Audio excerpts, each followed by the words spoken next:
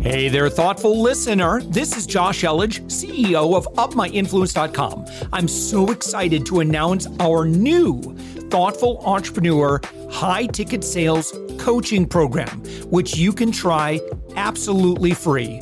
No credit card needed. Head to UpMyInfluence.com/free. We're also actively seeking guests for our daily commercial-free entrepreneurial inspiration podcast, the one you're listening to. If you know someone who is doing 6 to 8 figures in business, send them our way. Just go to UpMyInfluence.com/guest. Now let's get on with the show. With us right now, AJ Osborne. AJ, you are the CEO of Cedar Creek Wealth, and you are found on the web at ajosborne.com. AJ, thank you for joining us. Thanks for having me on. I appreciate it. And AJ, one thing that I got to point out, you're very, very well known for, probably number one that I can tell in the industry. You are the guy when it comes to how to make a lot of money in self-storage. Yes, I am the ultimate self-storage nerd. So that is right. I've been in the industry for 15 years, the largest podcast and best-selling book in the industry. So we have, it's an amazing industry. I've absolutely loved it. And it's just changed so much since we got into it. So, yeah. So give us a 101 about the opportunity in self-storage. Yeah, self-storage is so first of all, to understand the opportunity, you also have to understand the past. Self-storage, a lot of people get confused on the opportunities. They're also very confused on the risk. And I think one of the reasons is this is a new industry, okay? So this is an industry that's in adolescence, right? When self-storage, pre-2008, institutions didn't really get involved in self-storage. In fact, a lot of people thought it was a fad. And it was born in the 70s, but it really started to grow in the 90s. And when we got into it, it was basically a land hold. So people just land hold till they could do something useful with the land, or so they thought. We got into it because we said, this isn't, we worked with companies and I managed their insurance, like an insurance brokerage company, and we managed their self-funded dollars. And we worked with companies all over the United States. And that industry had gone through a consolidation phase. And we maximized in that industry through the use of technology and some other things, which made it very successful. And when we looked at self-storage, we said, this is an asset that is overlooked. It's primed for consolidation. But the biggest thing was, I spoke, it was 2009. I spoke at an industry and I said, you guys don't know what you have. This isn't a real estate asset. It's a business. And we make all our money because we're buying from people that just act like it's a passive real estate asset, and we're tripling the revenue.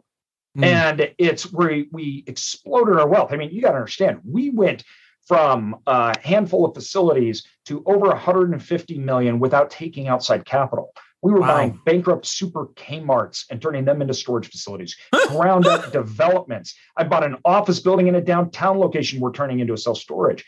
And this opportunity in self-storage is the fact that it changed after 2008, and people started realizing this is more, like I was saying, it's a retail.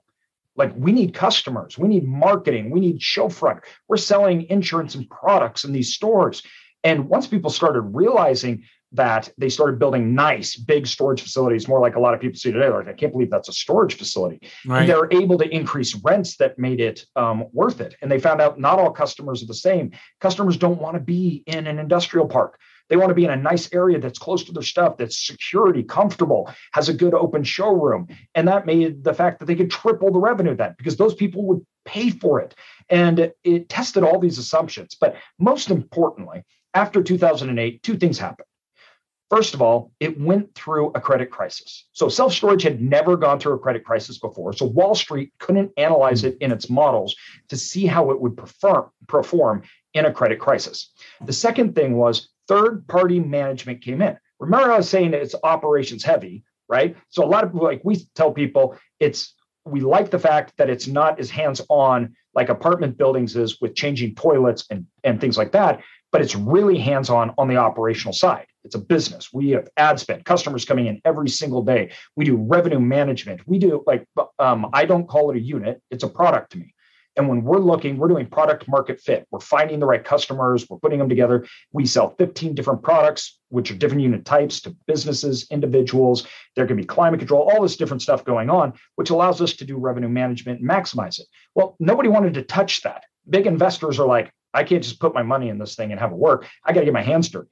After 2008, they tested it in the models. It did really well during the recession, which surprised people. Yep. And two, third-party management came in. So what did that mean? Institutional players could now come in. And they started to come in at mass. And now it's one of the hottest real estate assets out there. And it's just exploded in growth. It's mind-boggling how much it's grown over the last 10 years. But over the last 3-4 years, it's absolutely crazy.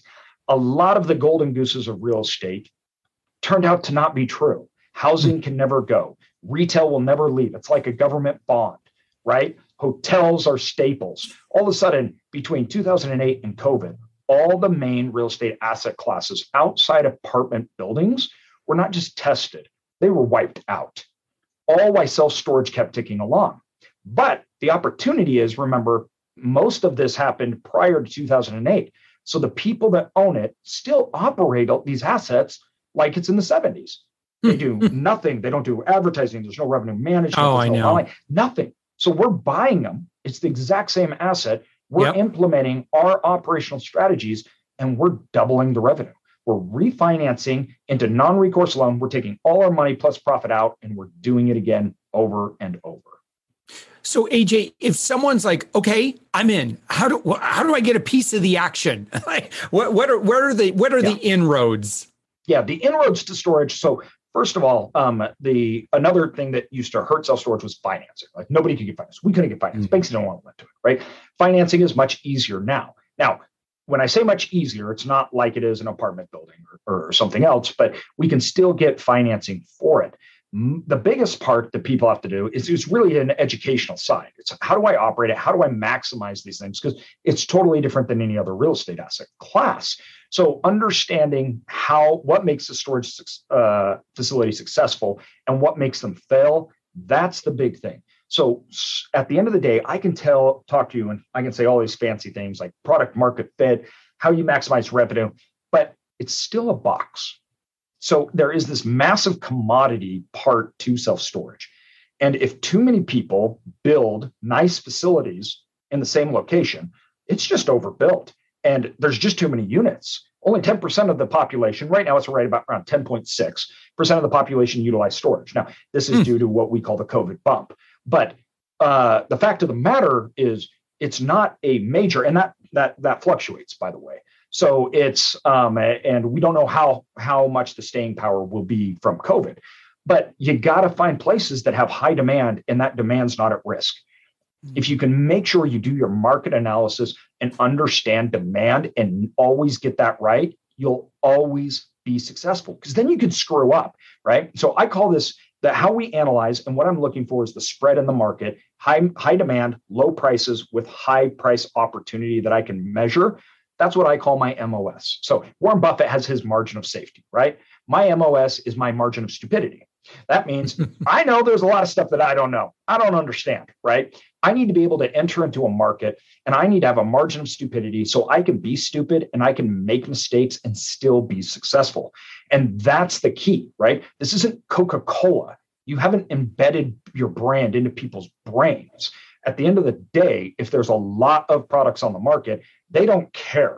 It's a box. And if yours is as nice as the one that was just built down the street, whatever is giving me the lowest price, I'm going to go to.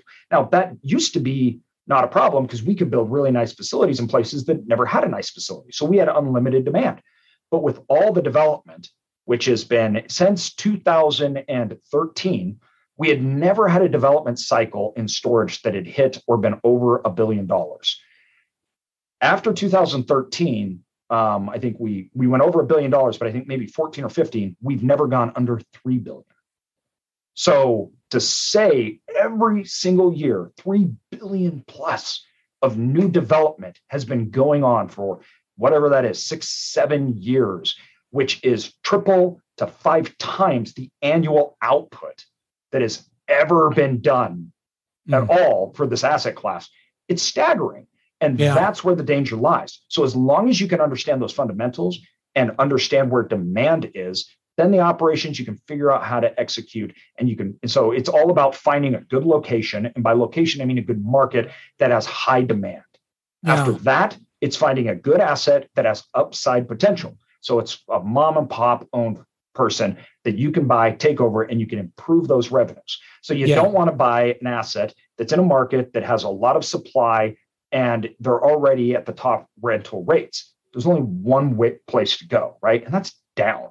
And so you got to make sure you have that upside cushion. And that's really fundamental to starting out in self-storage, because you just can't compete. If there's too much supply, it doesn't matter how good you think you are. The market doesn't care. Yeah.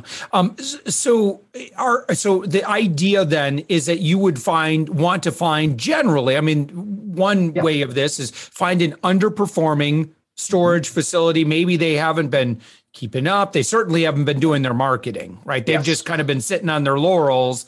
Maybe, on the other, couple miles away, a new facility came in, but yet the market's still not reached saturation. So you're like, I can jump in, you get financing, buy the mom and pop out and say, now we're going to get serious about business here.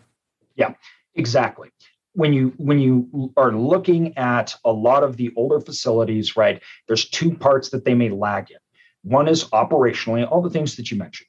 What they're shooting for is occupancy, and that's it. Delinquencies are really high. They've never risen rates. So let me give you an example. I just bought 2 storage facilities that were built in 2009 and 13. Big, nice, brand new storage facilities. The quality is wonderful. There's no capital expense ever even needed. And we bought it in it's a portfolio package that we took it down. One of the storage facility has a lot of RV boat storage parking, right? Things like that. They have never risen rates. Half of the tenants don't even have contracts because they were friends. They built it, it filled up, and they just left it alone. Now we're 10 years later. Okay. They are at least 100% below. So they're giving on average like $100 rates when their competitors are like 300. So they could lift it up 2 times and they've never even touched it. And when you ask the owners, they didn't even know what their competitor a half a mile down the road was. So think about that. What can you buy that you can increase revenue, double, right? And there's nothing that I need to do. It's perfect, in perfect condition. And the other one was 40% below market. Well, when you know how cap rates work and you know how financing works, I go in and I'm putting 30% down on that asset. I increase 30, 40% revenues in a year or 2, right? All of a sudden, that is worth way more than, you're approaching millions more than you bought it for. I can pull all my money out plus a huge profit and still have 30% equity down. And I can also move that into a non-recourse loan. So now I'm not even liable. I'm not even on the debt. So there are these assets that were even built well, and they were just ignored. Now, the other side, though, is the opposite. This is not just operational. These are facilities that are broke down. So they were ignored operationally. They're older, and they need some work, and they need some work to be competitive. Now, that's different. We have to fix roofs. We may have to do driveways, fix gates, do offices, and we do that too. Now, that's when you have to just be really sure that those improvements will justify that cost. Because now a lot of people look at storage and they go, yeah, but that's not a lot of expense, right? Like if you're doing an apartment building to repair rooms and stuff, that's a huge expense. Yeah, but it's only associated with the revenue it produces. So you may think it's not a big dollar amount, but as a percentage of the revenue that storage does, it's massive. So fixing roofs and repairing roads and moving a gate, that's a huge chunk in comparison to the total cost. So you have to be really careful that you don't overdo it and then can't charge rates. That's a big deal. Would you change up branding or anything, or is that just kind of, it depends? Yeah, it depends, but we do. We have a centralized branding system. So we operate all off the same brand. We do all our own marketing, everything like that. So we get a lot of efficiencies with that. So we internalize all our operations. We have about 50 employees We have all our operations are housed out of here. And that's everything from accounting and marketing, all of it. And we get to spread those resources across all our facilities because we're over 2 million square feet, we're net rentable square feet. Wow. Across the nation right now. And we have about 600,000 under development net rentable square feet, which is, those are big. Those are really big. That's 3 facilities. So you're talking 200,000 net rentable square feet. That's 1,500, 2,000 doors in one. So, we'll add on as far as doors because a lot of people can't relate to square feet. You're talking whatever it is, 40 acres and probably 3,500 to 4,000 doors that we're building out. So they're big properties and when you're building like that, it's a totally different story. If I'm putting something on the market like that, I can't underestimate not only demand, but also the price per square foot in revenue that you can charge. We've seen this huge balloon in commodities, right? So commodities have exploded. We all saw it in housing, right? Luckily, I tend to be really good at commercial real estate, but I apparently don't understand residential because I'm building a house and I just caught all the prices straight up. So I paid the highest for wood and everything else, right? But when you look at the rise and what's done, a lot of those prices have come down. Steel prices are the ones that have not. And not only have steel prices not come down, they are still going up. Now, a lot of people are saying, okay, well, what does that mean? Like how much you can? Well, in 2017, you're talking about for iron and steel, you were paying on average, it was $204, right? We're like 300 now. So, and it was even less than that. So we're putting facilities out of the ground at 3 times the cost that we were 4 years ago because most of it is steel. So the massive increase in steel prices have made storage. It's doubled since 2000, and in the last 2 years alone, it's probably gone up 100+%. So you really got to think about that when building. We only build in really high-priced markets that have high demand and no inventories coming on board. Because if not at those prices, you can get in trouble. Yeah. Okay. So when folks, there's a couple ways, AJ, that you work with people, right? So you've got your book. The book is Growing Wealth in Self-Storage. You can get them as Amazon, everywhere else. But you also have a group program. Yeah. So I make my money in real estate, and that's what I do. And so when a lot of people were doing coach stuff, I don't do one-on-one. So we created a group that would help us do deals, which I've done 2 huge, massively successful deals in that group with these people. But I have like my inner circle, which is just a storage one. We get on and we just talk storage. So we're doing all instruction. We're doing market demand studies, all of that, right? And that's really important. And we do it as it's not a pay by, it's every single month. And the reason why we do month to month, it's a continual group inner circle that we all come in and we all help each other, is because I believe that these things, right, like there's static learning and then there's dynamic learning. Okay. Static learning is when you learn from a book, things like that, which are super important. I wrote a book to get people introduced, but dynamic learning is seeing in action. It's how I use the tools in given circumstances.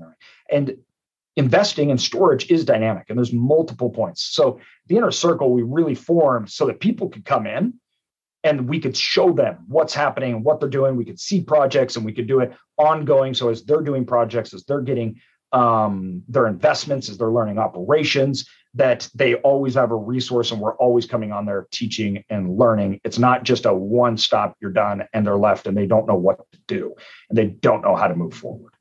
Yeah. All right. So that is at ajosborne.com, Osborne, OSBORNE. AJ, this has been awesome. Anything else when people go to your website you'd recommend, like in terms of engaging with you? Yeah. So you can go to the website, also Instagram, AJ Osborne. I'm on there. People DM me all the time. Really, when you look, we have the podcast. We try to give out as much information as we can. Self-storage is an industry where rising tide lifts all ships, right? The best thing we can have is people not destroying markets. So we want everybody, if you're going to get into it, to perform well. People failing hurts the entire market. It makes cities mad at us. So we do everything from the podcast to YouTube, the book, right? And you can learn all about that at AJ Osborne, Google it. And you can email or DM me on Instagram, either one. It's, fairly easy to get a hold of me. Awesome. All right. AJ Osborne, thank you so much for joining us. Hey, thank you.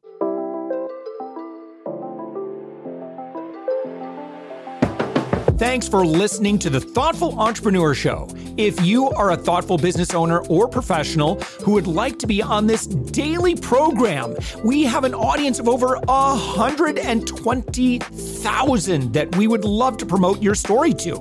Please visit upmyinfluence.com/guest. I'm also so excited to announce our new Thoughtful Entrepreneur high-ticket sales coaching program, which you can try absolutely free. No credit card needed. Head to upmyinfluence.com/free. If you got something out of this interview, would you share this episode on social media? Just do a quick screenshot with your phone and text it to a friend or post it on the socials. If you do that, tag us with the hashtag UpMyInfluence. Each month, we scour Twitter, LinkedIn, Facebook, and Instagram. We pick one winner from each platform, and you get crowned king or queen of that social media. What do you win? Well, we will promote you and retweet you and reshare you and your business to over 120,000 social media fans, totally free. Can you also hook us up in your podcast player right now? Please give us a thumbs up or a rating and review, and we promise to read it all and take action. Thank you if you've done this already. We believe that every person has a message that can positively impact the world. Your feedback helps us fulfill that mission. And while you're at it, please hit that subscribe button. You know why? Tomorrow, that's right, 7 days a week, you are going to be inspired and motivated to succeed. 15 to 20 minutes a day. My name's Josh Elledge. Let's connect on the socials. You'll find all the stuff we're doing at upmyinfluence.com. Thanks for listening, and thank you for being a part of the Thoughtful Entrepreneur Movement.